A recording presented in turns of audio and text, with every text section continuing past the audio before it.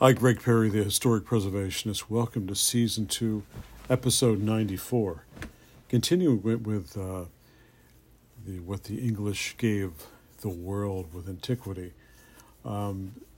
This Episode 94 is going to circumvent and circulate around edged weapons. So, some edged weapons have certain national characteristics, but even those are blurred by the fact that fashions were copied, and thus a sword with an apparently typical German look may, in fact, have been made in England. Dating, too, must always be general rather than very specific, for many swords continued in use long after a new style had been introduced. And indeed, not only were they in use, but they were still in production. The history of the sword has largely been influenced by its manner of use. It may be intended primarily for thrusting, in which the case, length of blade, rigidity, and the point are of prime importance. But if it is intended for slashing, the edge is then a prime concern. Most swords have in fact been cut and thrust in that they could be used for both purposes. But in this case, some compromise as far as design is concerned. It had to be effected. Again, the shape and size of the sword depended on whether it was for infantry or the cavalry, and although it was generally discarded as an infantry weapon during the 18th century, the cavalry continued to use it until they were, in turn, made totally obsolete. Even at the end of its useful life, controversy still raged as to whether the cavalry sword was a slashing or even a stabbing type weapon. Saxon and Viking swords were basically the same design in detail, but they were not common. For the great majority of grave burials lack swords, although most have spears or the smaller knife weapon called a seau or sax or sacramax. These weapons range in length from 6 to 30 inches, but all are single-edged with an acutely sloping point, and they were obviously intended as a general-purpose knife, as well as a slashing weapon, and were carried in a sheath suspended from a waist belt. Some of these weapons are finely inlaid with many styles and forms of decoration. Surviving swords are most frequently straight-bladed, double-edged, 30 to 40 inches in length, and with little or no point, clearly indicated that they were primarily a slashing weapon. Most of these and later swords have one or more grooves cut into the blade, and these are often erroneously described as blood gutters, but they are in fact known as fullers after a groove cutting tool. They were intended to lighten the blade by removing some of the metal without sacrificing its rigidity, and are found on sword blades of all periods. In order to balance the blade and make it easier to wield, the sword, a counterbalance was fitted at the opposite end of the grip, and this is better known as a pommel. Early pommels were often just flat metal washers, but soon acquired a certain decorative quality. From about the 9th century, the pommel was often made with the top edge divided into an odd number of lobes, but the style was out of favor by the 11th century. Protection to the hand was afforded by a simple bar across the top of the blade. The quillons, which protected beyond the edge or shoulder of the blade. The Normans who invaded England in the 1066 were largely armed with a sword very similar to what the Viking used, although quillons were rather larger and projected farther out from the shoulder of the blade. Their pommels were of the two main varieties: a Brazil nut shape, which was to remain in fashion until the latter part of the 13th century, and a roughly semicircular or recumbent D shape, which was to be discarded by the middle of the 12th century. About the same period, although, it was known to have been used occasionally at least a century previously, and in this round, wheel pommel was to continue in use, clear through the 15th century. At first it was flat, but at the turn of that century the edges were shaved back, and by the middle of the century it acquired two hub-like projections at the center. But this style was discarded, and by the middle of the 15th century a solid, flat-sided disc was in vogue. Although pommels were usually of metal, weapons of the highest quality were occasionally fitted with ones made of jasper and other mineral compounds. Blades were gradually increased in length, and towards the end of the 13th century, swords ranged from 45 to 55 inches. But at the same time, blades were made narrower, often with inlaid inscriptions of brass or silver. Not only was the blade increased in length, but the grip was correspondingly lengthened so that in normal use, the weapon could be used in one hand, but there was room to grasp the hilt with both hands to deliver a far more powerful blow. Collectors refer to this immediate size as a hand and a half, or bastard sword. As the grip was lengthened, so too were the quillons, and although the great majority were still quite straight, some were made which curved slightly towards the blade. This tendency to curve the quillon increased until, by the middle of the 15th century, the great majority had very pronounced downward curves. Apart from the emphasized points, blades altered but little except for in one respect, that this change was occasioned by a variation in use. For it was becoming common practice to improve the grip on the sword by hooking the forefinger over one of the quillons. Thus, by the middle of the 14th century, some blades were made with just a few inches of the edge situated just below the quillons, left blunt or even unsharpened. But this ricasso does not become really common until the 16th century. Following the appearance of the ricasso, it was logical to add some form of protection for the finger, and a small, hook-like bar was added below the quillon, or, more rarely, the blade was actually shaped to accommodate the finger. Around the middle of the 15th century, a similar ring was added on the other side of the blade, and these two extra guards were known as the arms of the hilt. So during the 15th century, the estoc was to become a very popular weapon. This was rather more of a short lance than a sword, for the blade was triangular or square in section, and the weapon was designed solely for thrusting. Escots were seldom used as the prime weapon except in foot combat at the list, but books of the 15th century intended to instruct in all styles of combat. Two developments that were taking place, probably in Italy, that were to affect the design of both the hilt and blade in a most dramatic fashion.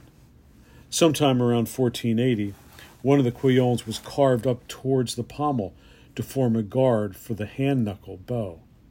And at about the same period, lugs on the quillons were extended until they united and formed a horizontal ring on the side. The hand was thus becoming enclosed within a series of protective loops and bars. And during the 16th century, this tendency developed enormously. It had been pointed out that the improved armor had emphasized the need to thrust rather than slash, and in Italy during the early part of the 16th century, there was developed a style of swordplay which was known as fencing.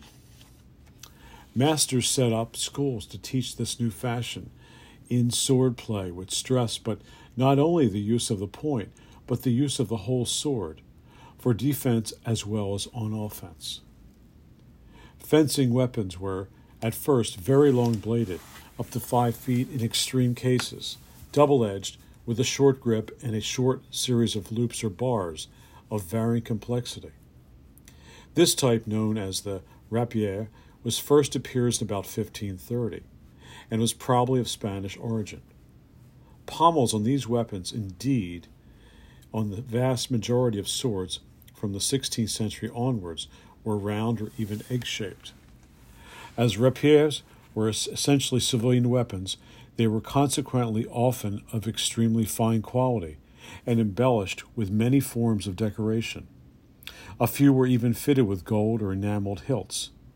About 1580, it became the fashion to cut or chisel the steel into high-relief figures or patterns, and much of this work is outstandingly good even by today's standards. Military swords were not as elaborate as a civilian rapier, having much simpler guards which lacked the intricate combination of bars and arms. Simple cross-like guards had gone out of style by the middle of the 16th century, and in the latter part of the same century, most swords had rings mounted on one or both sides of the quillon, whilst others had solid shells. Quillons were also curved to greater or even lesser degrees. The complete antithesis of the light flickering rapiers were the great two-handed swords, which flourished during the 16th century. Although they were mentioned as early as the middle of the 14th century, especially popular in northern Europe, they were used entirely as slashing-type weapons. Being hurled around above the head, most measure about 6 feet in length and weigh about 8 pounds each, less than their size might lead one to expect. Many had that section of the blade below the quillon covered with leather, and this enabled the user to grip the blade here and so effectively shorten the length of the weapon. Two hook-like lugs, which project from the side of the blade just below this leather-covered section, act as a quillon to guard the user's hand. Large two-handed swords were popular in Scotland and were known as great swords, from which is derived the term claymore. These rare weapons have straight, down-sloping quillons, which usually terminate in pierced trifoils. Claymores of the 17th century commonly have a single shell on the side of the quillon. During the 17th and 18th centuries, frequent wars stimulated an increase in the number of swords produced and also the types available. Ever-changing tactics stimulated ideas about sword design, and on a similar basis, new fencing styles were evolved, which required different kinds of swords. So it is during the second quarter of the 17th century that one distinctive sword, the cup-hilt rapier, when it appears, and although it originated in Spain or Italy, it was soon widely adopted. Elaborate bars, guards, counterguards, and shells were replaced by one fairly deep, rounded dish, often pierced or chiseled, with a very long, thin quillon and knuckle bow. Somewhat similar in general appearance, although easily distinguished, is the dish rapier of the mid-17th century, for the dish is far smaller and less deep than on the Spanish weapons, and there is no knuckle bow. In France, during this period, the fencing fashion required a shorter blade. By about 1630, a traditional rapier with two shells, no knuckle bow, and no two arms was in use and vogue. This was a probable forerunner of a weapon that was to remain popular for the next century or so, the small sword. By the last quarter of the 17th century, the small sword had acquired its basic form, with a blade, a surround of 30 inches in length or so, two flat shells, a knuckle bow, a rear quillon, and often horizontally, and an ovid or a simple rather than attenuated forward quillon. Two arms of the hilt sprang from the quillon block and curved to meet the shells. Delicate hilts of chiseled steel, gold, silver, and brass were made and were sometimes further embellished with enamel plaques. Styles naturally changed during this century, or so of use, but one useful general guide for dating is the size of the arms of the hilt, for these tend to become smaller as the 18th century progresses.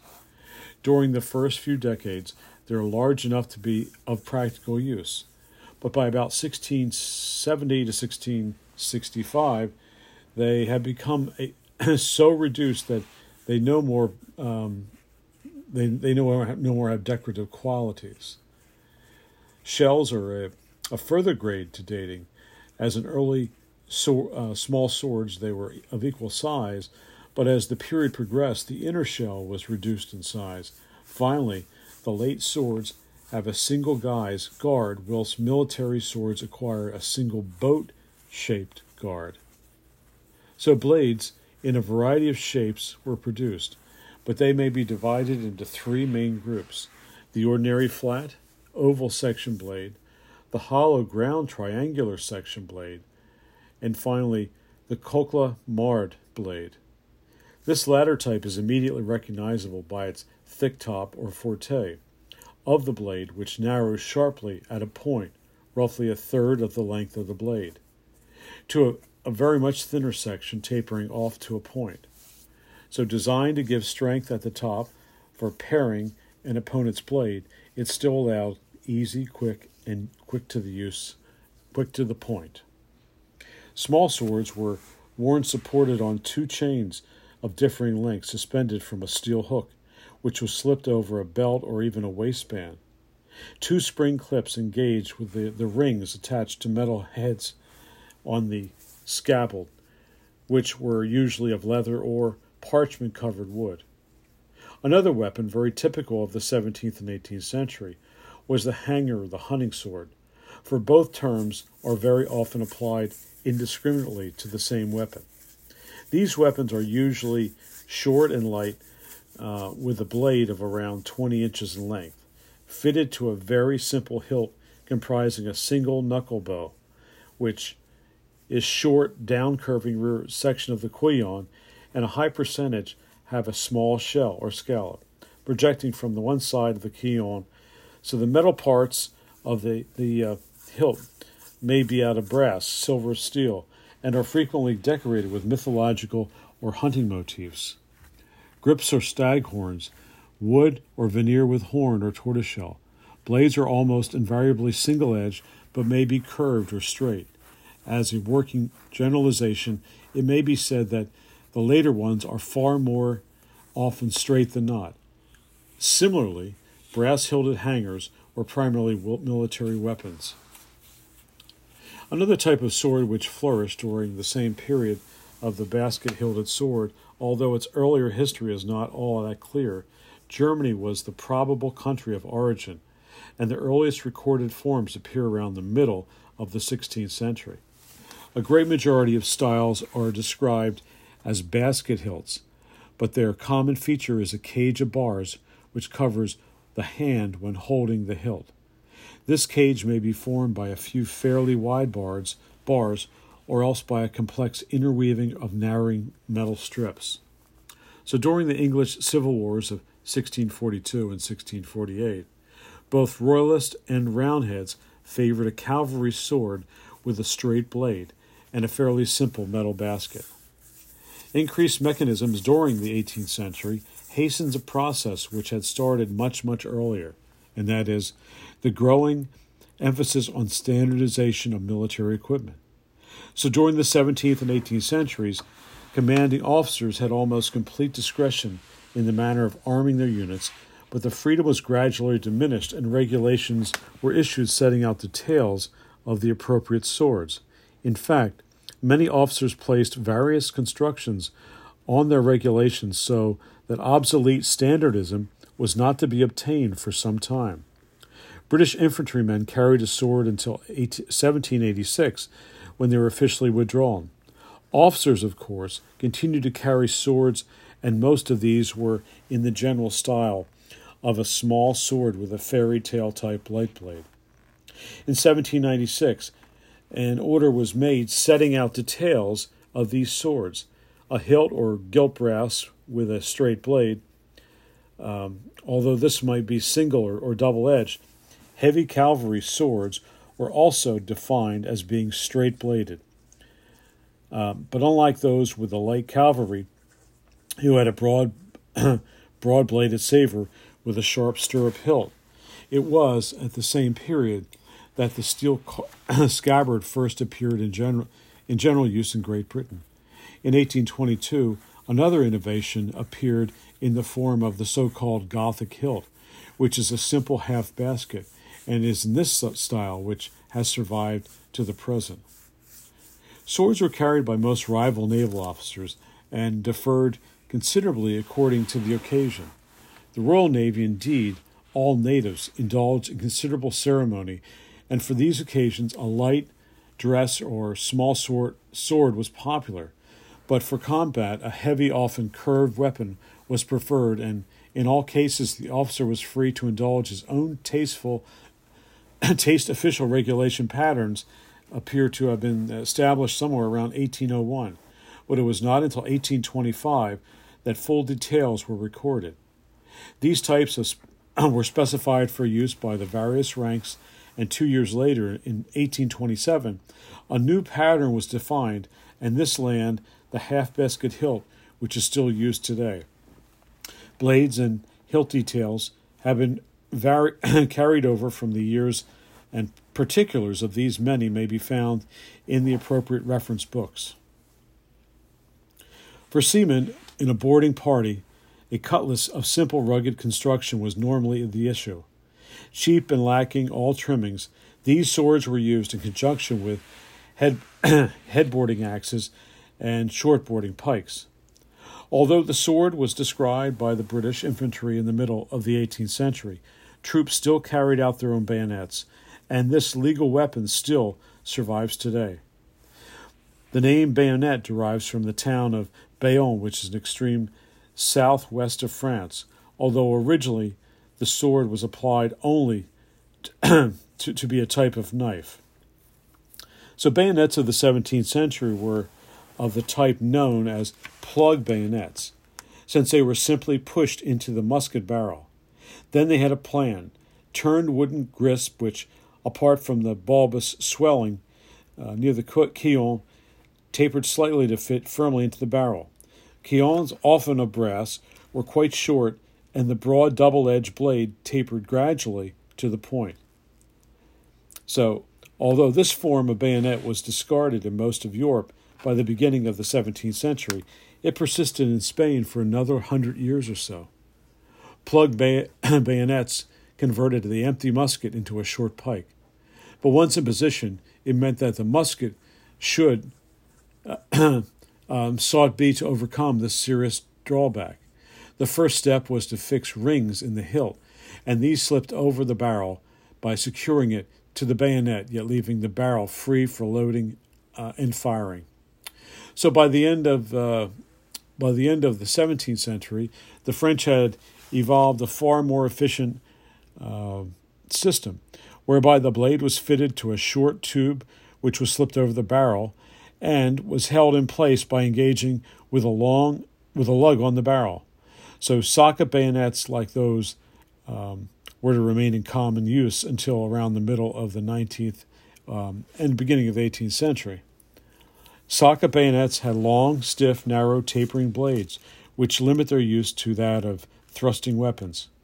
Attempts were soon being made to produce a bayonet which could also be used as a sword, and in Britain, one of the first approaches of a serious weapons was the brass line. Attempts were soon being made to produce the bayonet, which could be also used as the sword. So we're switching over now.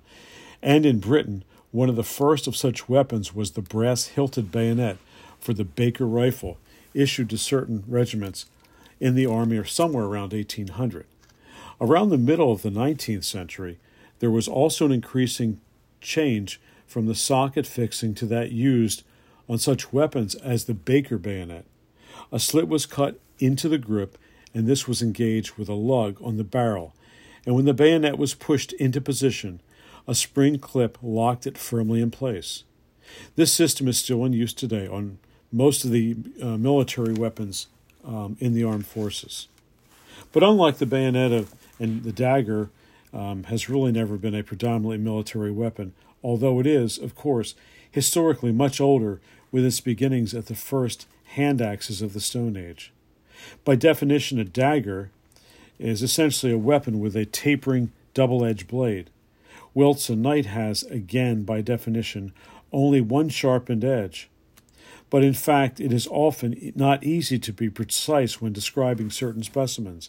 As a military weapon, a dagger does not appear until the middle of the 13th century, but obviously most older soldiers had carried some form of small-edged weapons from earliest times. Changes in style were fewer than with the swords, and at any given period, several types may be well in use. Thus, a soldier of the 14th century might have earned or carried, and any one of perhaps 4 common types.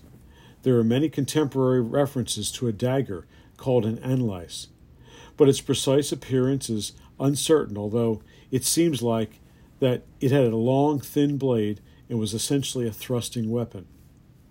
A baselard was also in use in this period. This was a large weapon with a larger, wider blade and a simple hilt shaped like a capital I. Civilians as well as soldiers often carried a bawlock or kidney dagger for which they had a hilt fashioned entirely from wood and whose guard was formed by 2 small lobes projecting from either side of the grip. The simplicity of the design and the construction ensured a long life for this type of dagger, and it was in general use until the 17th century.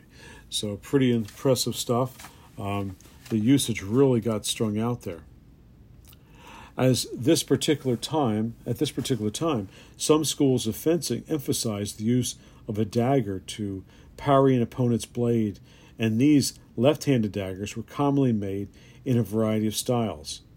Some are distinguished by a ring on the outside of the quillon, whilst a few are fitted with the blade serrated on the edge of to entangle the opponent's blade. But during the 17th century and early 18th centuries, it was common practice for artillerymen to carry a dagger, which was adapted for use as a measuring and calculating device. Gunners' stilettos almost invariably had long, stiff, triangular blades, and one of the blade faces was engraved with a series of lines and numbers. By measuring the bore or inside diameter of this gun barrel, and with the blade, the gunner could then read off the correct weight and shot required. A variety of scales were used, and a few blades would be found with 3 sets of three readings, one for lead, for iron, and some for shot. As the 17th century progressed, a number of changes took place in the British way of life. Greater use of cutlery, more settled times, a growing military, emphasis on firearms, and all those factors tended to make up a design of the existing and past-made daggers quite unnecessary. Clasp knives were introduced, and these served all general needs except for such places as the American colonies, where daggers and knives were carried by large numbers of people until when, in the present century, of these edge weapons, probably none is better known than the Bowie knife. Although its facet, the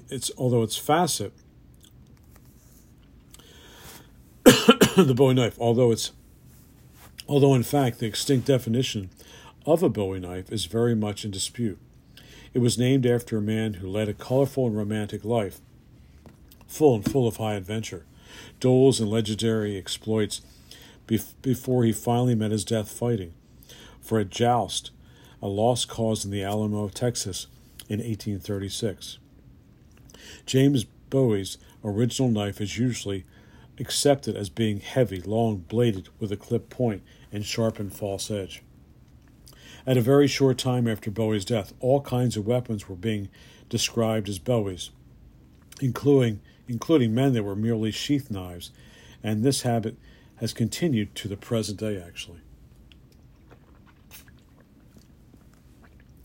Cutters from Sheffield were quick to realize the potential market for such weapons, and soon after they were soon producing them in bulk. George Wasselholm was the first to appreciate the possibilities of his knives, and were of good quality and good bore his trademark IXL. But this was soon copied by his competitors. With an eye for the U.S. market, the cutters had appropriate patriotic mottos and extortions echoed on the blades, including many that suggest they were made in the United States even though they weren't. The size of these knives varied greatly, and as did the style of the blade and the hilt. While its most common hand-tool leather sheaths with metal lockets and capes. Some bow ties were manufactured in India, but these are designated by guards which are wider and far more elliptical than those on English and American type weapons, which are usually straight and fairly narrow. So after the Civil War of 1861 to 1865, Bowie production, the good old Bowie knife, Bowie production decreased, and flattening knives lost most of its popularity. And it was not until the development of trench warfare during World War II we've kind of figured out what knives, again, seriously, were considered, as quality or something that just hung out there. I mean, so it took all that 150 years, the last 150 years of knife making, so the knives were seriously considered as weapons, and for many, many years they were considered as art and a great memento of the craftsman. So anyway, Greg Perry, the historic preservationist, signing out. Thanks for listening.